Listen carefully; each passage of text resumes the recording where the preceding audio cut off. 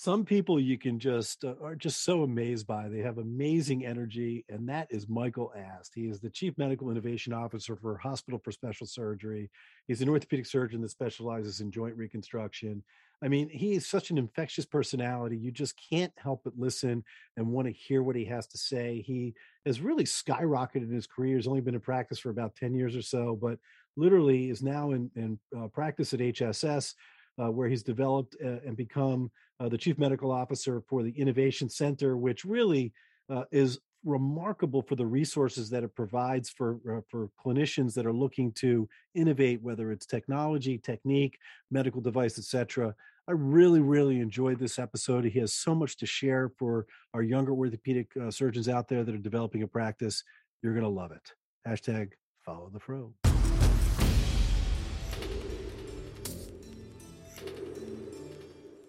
This episode of the Ortho Show podcast is brought to you by Trackable Med. You work like crazy, but you make less every year. You feel busy, but it's not with the procedures you want. The problem is you rely on referrals, which are out of your control. Maybe you've tried advertising, maybe a new website, but there are always questions. Is it working? Am I wasting money? How can you get more of the patients you want on purpose? Trackable Med. Trackable Med was born out of a frustration with an advertising industry riddled with a lack of accountability to actual outcomes. With Trackable Med, it's all about the results defined as something you can deposit into a bank account. Results are achieved through an approach rooted in neuroscience, advertising, web design, and even appointment setting patient engagement solutions. Everything is designed with purpose towards your goal, and all with no contracts. Find out if accelerating patient demand for your practice with Trackable Med is a good fit for you. Visit trackablemed.com and click on free consultation.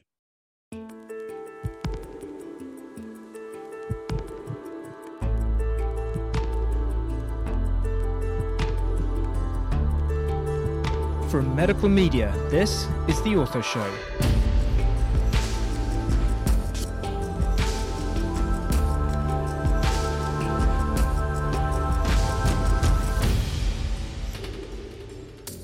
Hello, world. Dr. Scott Sigman, your favorite opioid-sparing orthopedic surgeon, here for another episode of the Ortho Show podcast, where we bring you the best of the orthopedic space. I am super excited for today's episode. We have Dr. Michael Ast, who's the Chief Medical Innovation Officer at the Hospital for Special Surgery. He's an orthopedic surgeon that specializes in joint reconstruction. Michael, it is a pleasure to have you on. Oh, it's absolutely my pleasure, Scott. So excited to finally be in the master bedroom closet. Welcome, dude. And as we were saying, as we're getting on, I hope we're not going to disappoint our listeners, but it's time to step it up, man. We're moving out of the master bedroom closet studio. We're heading down to the Peloton basement in the workout room. We've carved out a new spot, and it's just time to get out of the closet. What can we say? Also sounds like it's time for a new sponsor if we're going down to the Peloton room. You know what I mean? I've been working on that since we started a year and a half ago. We haven't got through yet. The stock's hopefully on the way back up. Maybe they'll be looking for sponsors. We'll see. But no, in all seriousness, look, Mike, I'm really excited to have you on. You know, we've crossed paths a lot. We've now actually met each other, not just virtually, but in person. And I've been such an admirer of yours and your passion for education and all of the things that you're doing outside of just clinical practice. But let's start where it all began. I believe you're a Staten Island dude. Is that correct? That is correct, although I try not to let too many people find out about that. Now, Staten Island's a funny place. Most people either live there and then never, ever leave, or they leave and they never go back. So I'm one of the few who left and didn't go back. My whole family's still there. Staten Island's a very unique but very cool place. I mean, I think of police officers and firefighters and nurses. I mean, real sort of blue collar people that. And so I have my brother's a cop and my sister's a nurse. Well, there you go. So we nailed it pretty good. There was a huge flood too, wasn't there? Like not too long ago, maybe about 10 years ago, or 2 hurricanes took it out. So Hurricane Irene and then Hurricane Sandy, and my sister lost her house in both of those floods. So it's been, the island's actually been through a lot and a huge change. I mean, when I got there, it was nothing like it is now. Now it's crowded and crazy, and people on Saturday Night Live. So it's a very different place than when I was growing up there, 35, 40 years ago. That's awesome. So, all right. So look, you're in that blue collar Staten Island area. Is there a doctor in there somewhere that's stimulating your thought or process to be a doctor? Where'd that come from?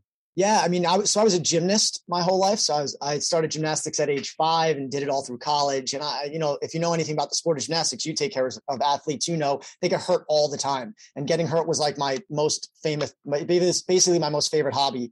And so along the way, I met several orthopedic surgeons, usually for a cast or an evaluation or a set of crutches for this or that.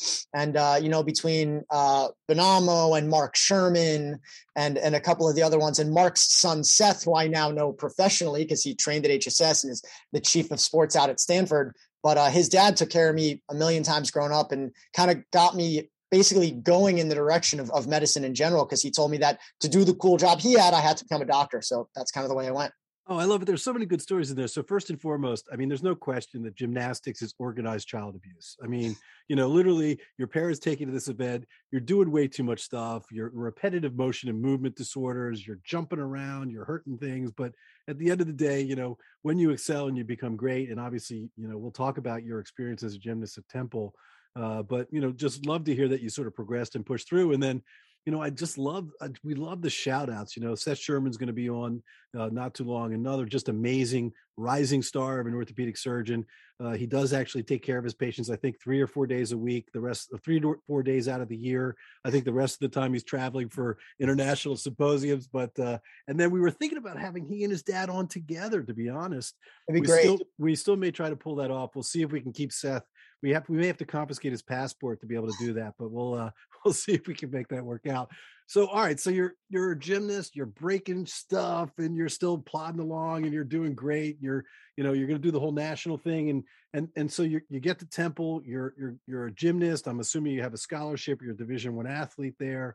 And, tell us about that experience as a Division I athlete at Temple, competing at the highest level as a gymnast. Yeah, I mean, I credit it all the time that I think being an athlete, and there's so many athletes in orthopedics, and I think it's not just that we take care of athletes as orthopedic surgeons. I think there's a discipline, there's a time management to it. There's sort of just like an understanding of being able to do athletics at the same time as you're going to school. Learning how to kind of run two worlds at the same time is very much a good training to be a surgeon, where you learn to run your clinical practice, you learn to run your business side of your practice, you learn to, if you're like you and spend a lot of time doing education and a lot of time doing outreach, you kind of learn to balance all of those things in life. And I think athletics is just a great training to do that. And so my wife is a super, super successful attorney, also an elite level gymnast. Same thing. I think professionals who were athletes at high levels have a little bit of an advantage when it comes to just understanding how to make the life work. Yeah, it's about organization, right? I mean, like there's not enough time in the day. So if you're going to be competing at the highest levels, you still want to do well in school. So you're carving out, time for everything. You're able to be organized. I don't believe in multitasking. I think people, you get one thing done and then you move on to the next. But the point being, you're absolutely right. When you're organized at the highest level and you're used to competition and winning, right, which is what you're really wanting to do, having all of that sort of background behind you. And it's like a classic example. Like I come on, I'm 5 minutes early coming on to the show today. And there's Dr. Michael Ast, who's on there 5 minutes before me. There is no such thing as being late. You're either early or you're on time. And that's how you manage your life, right? That's exactly right. I even tell my kids, my kids are 5 and 7 years old, I tell them 15 minutes early is on time is late, and late is unacceptable. It's just not something that we're going to do. so, dude, you're just like, you're preaching to the choir. I absolutely love it. So you're at Temple, you had all these injuries and I mean, are you like dialed in while you're there? You're thinking like, I really like this orthopedic thing. I want to go to medical school and I want to be an orthopedic surgeon, or was it not quite there yet? Yeah, no, actually, so I got accepted to medical school out of high school. So I did one of those combined 7-year programs, and literally the application. And I actually had forgotten this story until when I matched into orthopedic residency. The director of that program at Temple came and gave me my personal statement. I wrote it when I was 16 years old, and it said, I want to go to medical school to be an orthopedic surgeon. Like there was no other reason I was going to medical school. That was it. And he showed it to me, and I still remember, I was like, oh my gosh, I can't even remember writing this, but it was absolutely true. So yeah, that was the reason to be a doctor. Yeah, no, I mean, it's so weird. We're two peas in a pod here, dude. I mean, I was the same way. I injured myself in 10th grade and I was just like, something, I was doing lacrosse and football and I was doing well in school. I'm like, what a great thing. I want to be a sports medicine orthopedic surgeon in 10th grade.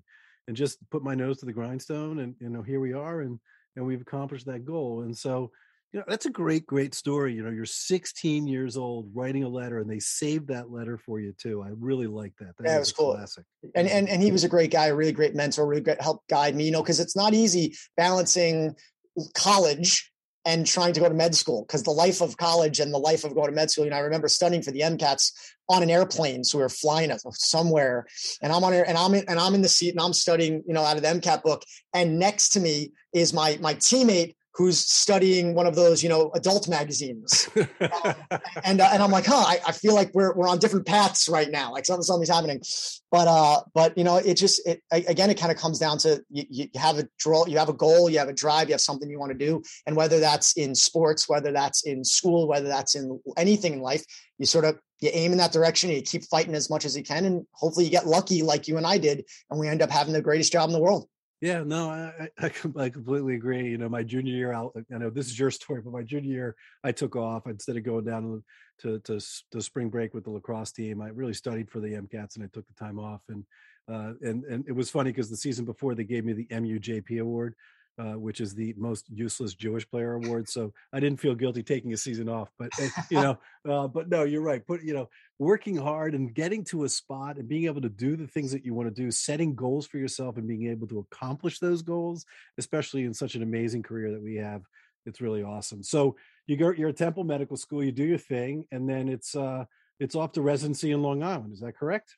Yeah, at the time I actually was going to stay in Philly. I loved the program at Temple, and the Temple Orthopedics program was a fantastic program, really great residency program. But my mom actually had gotten sick at the time, and she was being treated back in New York. And again, because I'm from New York, and I said, you know what, let me see if there was a place in New York, take a look and see, and leaving Philly. And so I left Philly and came back and trained in Long Island, and it was just a great experience. The group out there, the attendings who dedicate so much time to teach at LIJ. And that's all a voluntary program at that time. Now they've got a faculty and everything. At that time, that was almost entirely a voluntary program, just community orthopedic surgeons doing great work and spending a ton of time teaching. It was a really, really wonderful experience. All right. So I'm a little confused though. You're at Long Island Jewish, you're working with these great mentors and private practice docs that are donating their time and energy to you to be able to train you. And I'm thinking you're going to Kerlan Jobe, or you're going to go to Rush, and you're going to do a sports medicine fellowship. What's going on with this whole joint reconstruction thing? Where did that left-hand turn take you? It's one of those things. But the only things I've ever changed in my career is my decision from going to sports instead and going into joints. Because I always, just like you, wanted to take care of athletes, wanted to be a sports doc. And, I think I enjoyed the actual surgery of joint replacement better. I really liked just the tools we were using, the thought process that goes into it. And, having to do a knee and a shoulder, I don't understand that. Like I need to stick to, there's like 7 different surgeries for the shoulder. How do you remember all 7? I do one on the knee and one on the hip, and I'm good. And then that's it. It just keeps my life simple. Yeah, as Paul Favorito would say, you're only willing to operate on the inferior extremity. But no, I think there is something very soothing to being able to do an operation, really well, and being able to do it routinely and repetitively and have, terrific outcomes. And that's really what, joint replacement is. I think in the sports world, we're changing out anchors left and right just by a whim. Hey, that sounds like a good idea. Let's try that. But you blue sport coat, khaki pants, AUKUS guys, you look to change things by like 0.1%, you will, or maybe take 2 minutes off of the operation, or, that's how you guys think in these really specific details, which is awesome because, there's complications associated with joint replacement and the things that happen, and trying to minimize those as much as you can and get great outcomes. So you decide, okay, joint replacement's what you're going to do. And now you're going to go for it, right? You're going to go to the Mecca. You're going to try and get into HSS and do your fellowship. Let's just talk a little bit about that, because I think you have a great influence on a lot of the younger orthopedic surgeons. I think you have a great following. What was the process of getting to the point of being able to get a fellowship at HSS for joint replacement? How difficult, just the whole thing? Walk us through that. Yeah, like everything else, right? You try to do whatever you think is going to be best for you in the future. And HSS is not always the best for every single person. Maybe some people, one of the other fantastic fellowships is better for them, for their family, for whatever it is. That was where I thought that I'd get the best training. I'd get the best opportunities for the future. And so I spoke with mentors of mine. There's not, being in Long Island, it's not that far away from the city. There were a lot of my mentors who trained at HSS as residents and stuff. And so use that to get some connections. I'd also had some experience with some of the people at HSS throughout the years, either through research or when I was a medical student, I came up and spent a little time. And so tried to just meet as many people as I can. And I think one of the things, we all get very intimidated by everybody, right? Meeting Scott Sigman for me was a big deal. And this was, a year ago. I'd been in practice for 9 years. But we forget like how great all the people we work around are. And so what I tried to do is get to some conferences and go to some meetings and maybe meet some of the people. And I met Dave Maiman and I met Steve Haas, and I worked with some of these, and it just became sort of like a name they had heard of, a name they knew. So when I showed up on interview day, it wasn't the first time they'd ever seen me. And I think there's a lot to be said for spending a little time as a resident, especially if you have a goal and you sort of know the pathway you're trying to take, with meeting some people, making some friends, doing some outreach. And even if it's just a hi, how you doing? My name is so-and-so. And I really, just really happy to meet you. Really, I think it's really cool what you did with X, Y, and Z. And just so that you can get to meet some of these people and get involved in some networking. I think as physicians, we don't market well, we don't brand well, we don't network well. We sort of, our type A personalities make us think, well, that person is like me and they're not going to want to meet me, or I'm not going to want to meet them, or they're going to think I stink, or our imposter syndrome comes up. And that's the worst part about us all. Our imposter syndrome is worse than our egos. And it says, like, oh my gosh, if I meet them, they're finally going to be the one who tells me, what the heck are you doing talking to me? Who do you think you are? Right? Because we all are afraid that that's going to happen every single day, at least the vast majority of us. And so I think getting beyond that and learning to network and learning to expand out beyond the people right now to the people that would be so great to know for the future is just something we have to practice and get better at and be comfortable with, because that's the key, right? That's the key in not only expanding our patient population, expanding our opportunities, but it's also expanding our mindsets and our lives outside of just I go to the OR and I do this surgery and then I go home, as opposed to what it's going to take for physicians like you and the rest out there to change healthcare and to fix the way things are going. Yeah, no. So what I'm hearing out of that, which I really completely respect and agree, is that, life's all about relationships. Don't be afraid to make relationships and go up and introduce yourself and meet people, because the overwhelming majority of people, you may go up and meet the most famous orthopedic surgeon on the planet. And if you go up with a smile and you make a connection, more often than not, they're going to shake your hand and they're going to be really appreciative that you took the time out to do that. So really great advice about building relationships, working with your mentors, and just don't wait to the end to just send in your application, but do a lot of behind the scenes things to really be able to elevate your game. And so I'm going to do this right now on our show, but Matthew Ray Scott and I are developing an on-demand online physician brand RX class where we're going to really help docs to sort of identify, what is your brand? What is your message?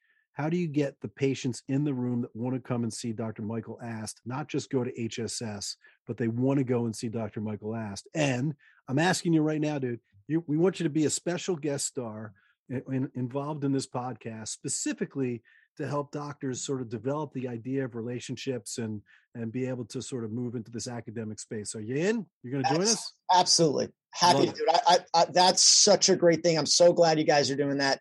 I think it's really, really great. I think that's, you hear about it now more than you ever did in the past, but that's what we all need to do a better job of, starting to understand the other side of the world here, the business side of the world, the leadership side of the world. That's where physicians can start to take back control. And so I'm super pumped you guys are doing it. I would absolutely be happy to be there. All right. Fantastic. The beard is writing down notes with Heather right now. So you are in, brother. All right. So we go to HSS, and I'm sure your experience there for the year was phenomenal, working with some of the iconic awesome leaders in arthroplasty. You got to give us some shout outs. Tell us about your mentors from your year at HSS in fellowship. Oh man. I mean, it's literally everyone I walked into. Every time you walk down the hall, they used to joke. I always felt like a bobblehead doll walking down the hallway. You're just so excited to look in every room and see, but getting to work with Chit Ranawat, with Russ Windsor, with Eduardo Salvati, with Alejandro Della Valle, with Tom Skulko, with Steve Haas, with Matthias Bostrom, Doug Paget. I mean, the list just goes on and on. You almost can't, like, you're afraid you leave out a name. You're like, oh my gosh, I can't believe how great they were, and people that some people don't even recognize how great they are to fellows. Amar Ranawat, he doesn't always have the biggest smile on his face, but he won the Teacher of the Year award our year. He's amazing. amazing in the operating room. And again, just to sit with Chit Ranawat every single Monday and listen to, where did orthopedics come from? What was the first first knee replacement ever done in the world like? How did it go that day? What was it's like, even looking back now, I'm like amazed I had that opportunity, and just so lucky to have dealt with and learned from so many amazing people.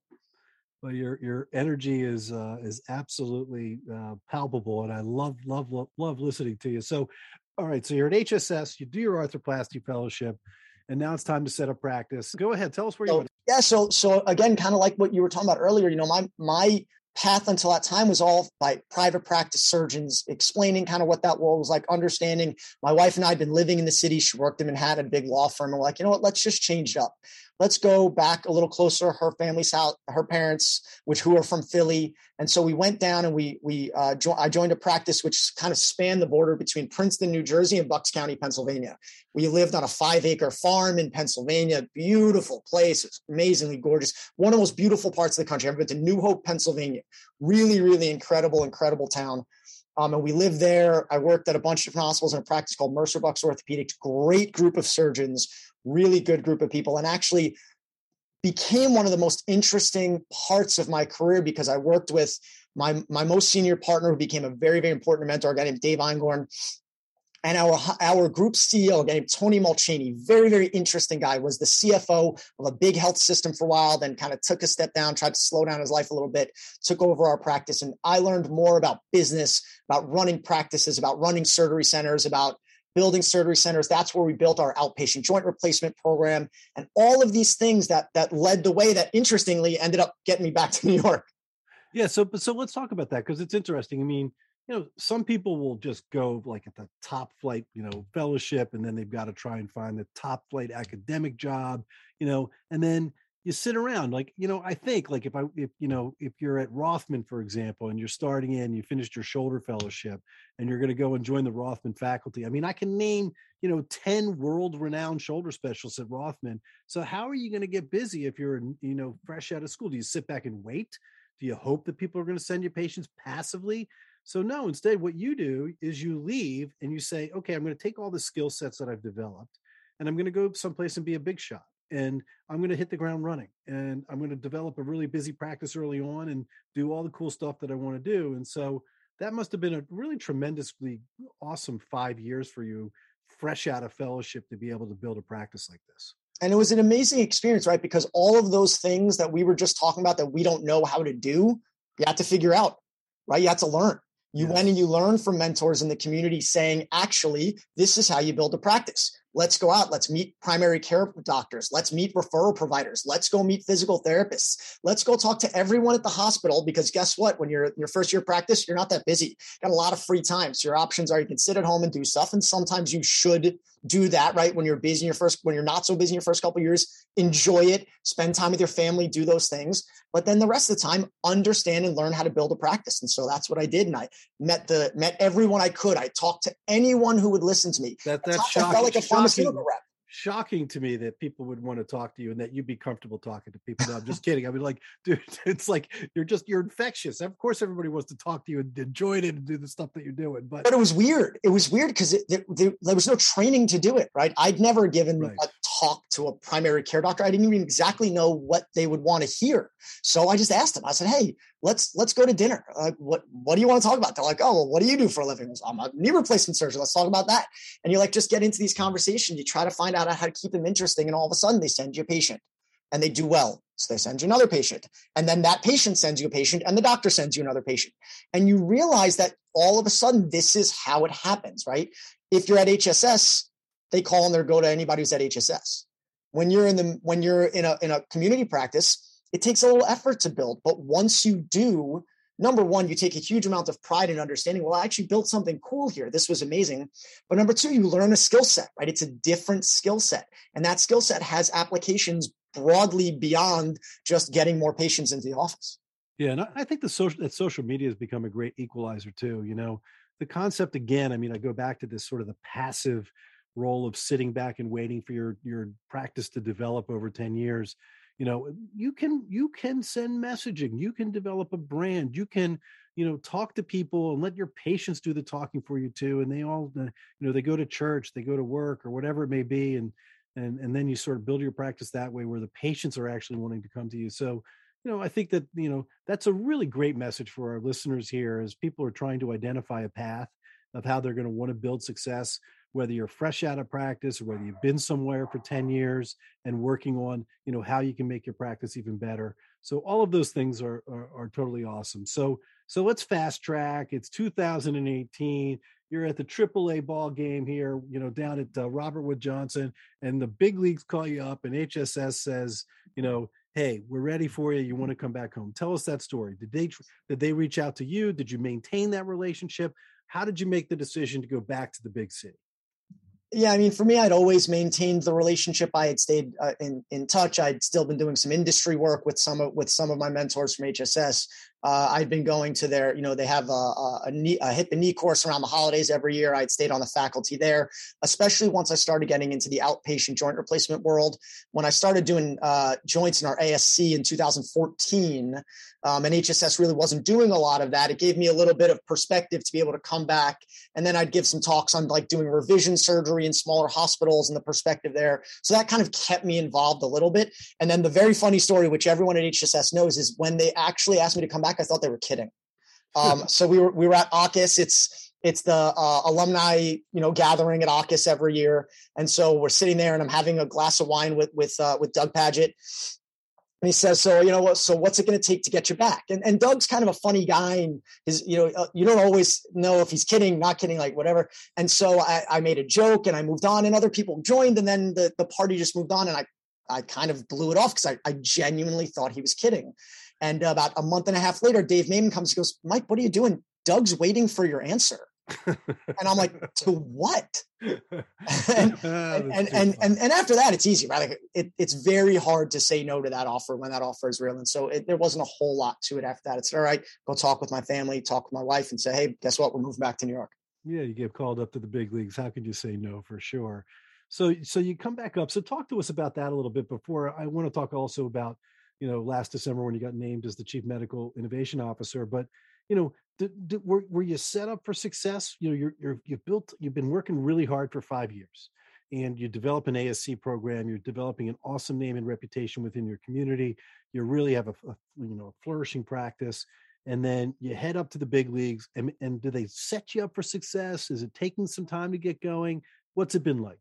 Yeah, it's really interesting. It's very different, right? You go from I always considered myself a medium to large fish in a relatively small to medium pond where I was, because there are some parts are pretty big. Some of my hospitals were really, really small. I was the only joint replacement surgeon there. Some of them was a little different, but then you come to be a teeny, tiny, almost indistinguishable fish in the largest pond in the universe, right? It's like, so I think it's definitely very different, but at the same time, I mean, the place is built for success. That the colleagues I have here are just incredible. From the moment I got here, they were referring me patients. The hospital is helping me build. It did not take very long to get busy again. And I think it was helpful because at the time I came right around when they were starting their ambulatory joint program, and I was able to help with that, which was nice. I felt like I was actually providing something back to this huge organization I was just so lucky to be a part of. And I think that really helped me build, and that has maintained a little bit of my patient population. And the other nice thing is we do have an office in New Jersey. So half my practice was in Princeton originally. We still have an office about an hour north of there, but I still get a lot of my old patients will still come up and see me. My old PA from my old practice will treat them conservatively until they're ready for surgery and send them up to me, and they'll come to New York for surgery. It's awesome. Pretty wild and really wonderful. But again, I'm just super, super lucky with the whole system. Yeah, no, that's awesome. And 2014 for the listeners was early for outpatient arthroplasty. I mean, we joke around. Boston's the same way. There's still not a lot of outpatient arthroplasty being performed in Boston. They're starting to now move out to the ASCs. But so that was really innovative. Okay, as we move and segue into the next conversation. So it's December of this past year. You get named to be the Chief Medical Innovation Officer.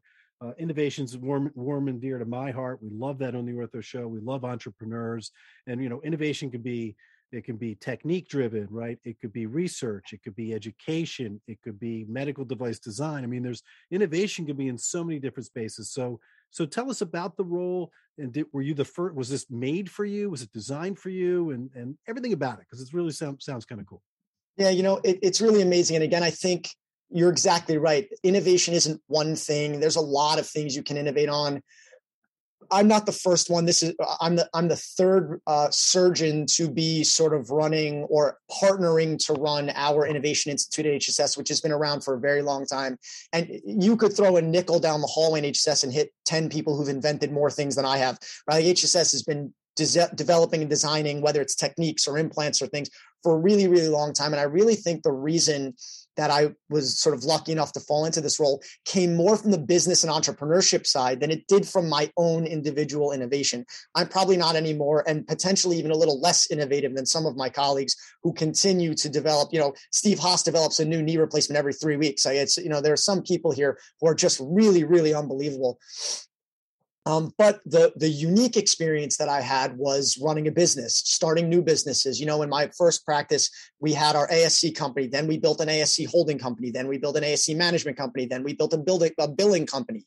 And I helped launch and run each one of those while we were there. And again, with great help, from my partners, Keith Crivello and Dave Einhorn. Like, I wasn't doing this by myself, but I got to watch these processes as they happened. And that gave me a lot of insight into sort of how to help drive surgeon innovation and help the surgeons succeed in trying to take an innovation from the back of a napkin to our Innovation Institute, out to it. And then the other big advantage that I have in this world is that my wife is an attorney who specializes in orthopedics.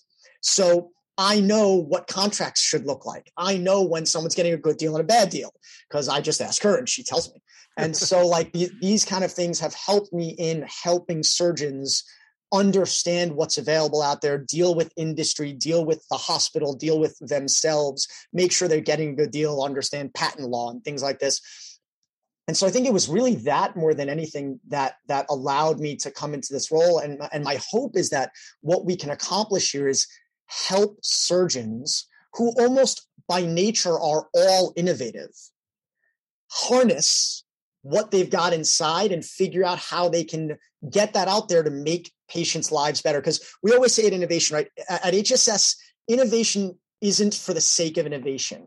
It's for the sake of driving the mission of the organization. So HSS's mission is clinical excellence, research, education, innovation. But the innovation is there to make clinical excellence better, to make education better, to make research better, right? Not just to innovate because it'd be great to have another doohickey, right? Like, we really want to make sure that we can harness the incredible talent and intelligence and innovative thinking of the surgeons and the non-surgeons, right? So many of our nursing team, some of our surgical staff team, all have these great ideas to make patient care better, to make education better. And that's what we want to help them do. And that's the goal of our Innovation Institute.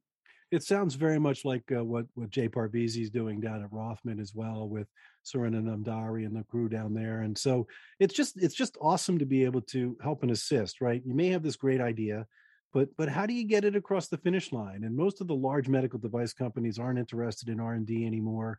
They want everybody build it up, identify it, and then they'll bring it into the fold when it's matured and ready to go. When it's FDA cleared, right? Once they're through the FDA, they'll be happy to buy it. Exactly. So is it just for hospital special surgery, for docs and residents and interns? I mean, how do people become a part and bring ideas to the HSS Innovation Center?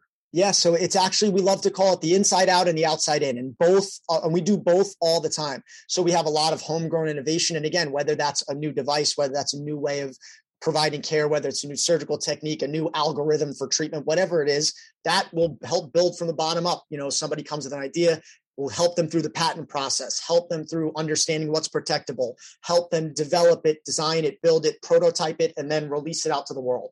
Or the exact opposite. Someone from the outside comes with a really good idea, or just a request says, hey, I would love to see if HSS could help me do this. I want to trial X, Y, or Z.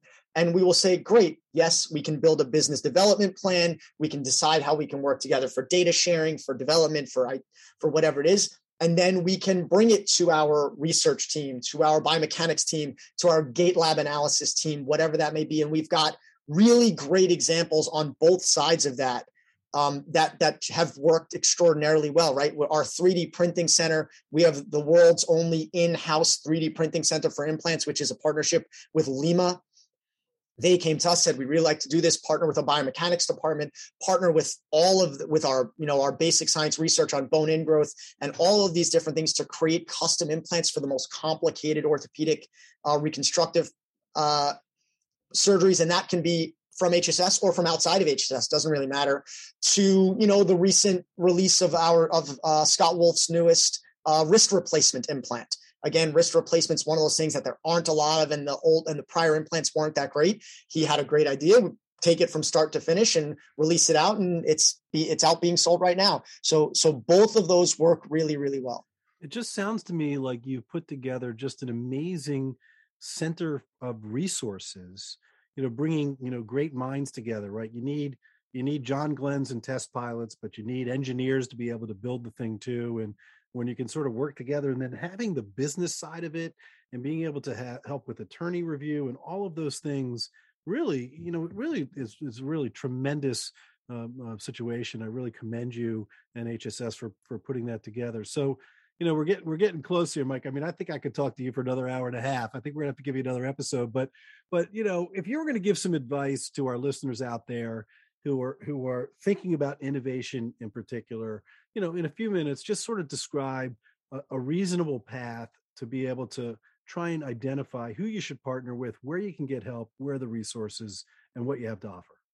Yeah, I think it all comes down to exactly what type of innovation you're doing and what information you're going to need to take that innovation from start to finish. So if you think, gosh, all I need are a couple patients, or I just have this great idea on the back of a napkin, first thing you do, snap a cell phone picture of that back of the napkin, right? Cell phone pictures are time-stamped. So if you ever end up in court on who came up with the idea first, you'll have a timestamp of exactly that you came up with that idea first in case you ever get into something weird. But once you've got your idea, and let's say it's a device, or let's say something like that, you're going to have to find a way to either build a prototype or go through that. So you need to partner with some biomechanics engineer, whatever it is. Either find one you know and trust, or you can consider working with some of the big device companies. Some of them will still do some of this early, or go to Jay Parvizi's group, go to the HSS Innovation Institute, go to Stanford, has an incredible innovation center out in California if you're on the West Coast. A lot of these different opportunities exist where surgeons, especially surgeons, but even anyone within the industry can find a partner that they can trust and say, okay, we're going to help you get through this process. We're going to kind of walk you through it. And sometimes it comes down to, if the idea is good enough, you just do it yourself. You say, look, I got to take some money on the side. I've got my patent attorney that I found. I'm going to hire a patent attorney. I'm going to develop a prototype and 3D print it somewhere, because now that's getting a lot less expensive. And we're going to try it out and see. And I've seen people innovate like that too. There's no one right way to do it. If you need a lot of data, if it's an algorithm, if it's some computer process, if it's a machine learning thing, then you're going to need a partner who's got access to a lot of de-identified data, which exists out there. But you just got to think through what you're going to need to get to that finish line, and then try to use as little help as possible so that you own as much of it as you can when you finish. Yeah, no, really just amazing sound, great advice. We didn't even touch upon your love and passion for education. I mean, what I just I see myself in the mirror as we're talking here, Michael. I mean, whether it's you're an exquisite, orthopedic surgeon caring for patients clinically, operating on, being a healer, you're an educator, you're clearly have an amazing passion for innovation. Your personality is infectious. I mean, we have a lot of guests here on the Ortho Show in a lot of different places, but I think there's no question in my mind you're going to be one of the great leaders in arthroplasty if you aren't already. And it's really been an amazing pleasure to have you on the show. It's absolutely my pleasure. And thank you for doing what you're doing. What the whole world of social media and podcasts, and it's really democratized the opportunity for people to get information. And I think people overlook that in those who are skeptical of social media or are annoyed by seeing people around too much. Or I think they're getting it totally backwards. The democratization of the access to this information is one of the most important things we can do to move our field, not just of orthopedics, but of healthcare forward. And whether it's through virtual reality teaching to democratize access to surgical training, or even something that, quote, is as simple as the Ortho Show, where you're giving an opportunity for people like me to speak to audiences I'd never get to, or giving audiences opportunities to listen to Antonia Chen talk about research, right? This type of democratization is what will maintain the quality of care necessary to continue to provide high-level healthcare to the future. So I commend you and all of the people who do what you do and things that you do, because it's absolutely what this future needs. We need physicians in leadership positions. We need to learn about business. We need to democratize access to education. And if we do those three things, we're going to be just fine. This is what we love about the Ortho Show, the passionate, amazing guests that tell their unique and really remarkable stories. This is Dr. Scott Sigman, #FollowTheFro, host of the Ortho Show. Till next time.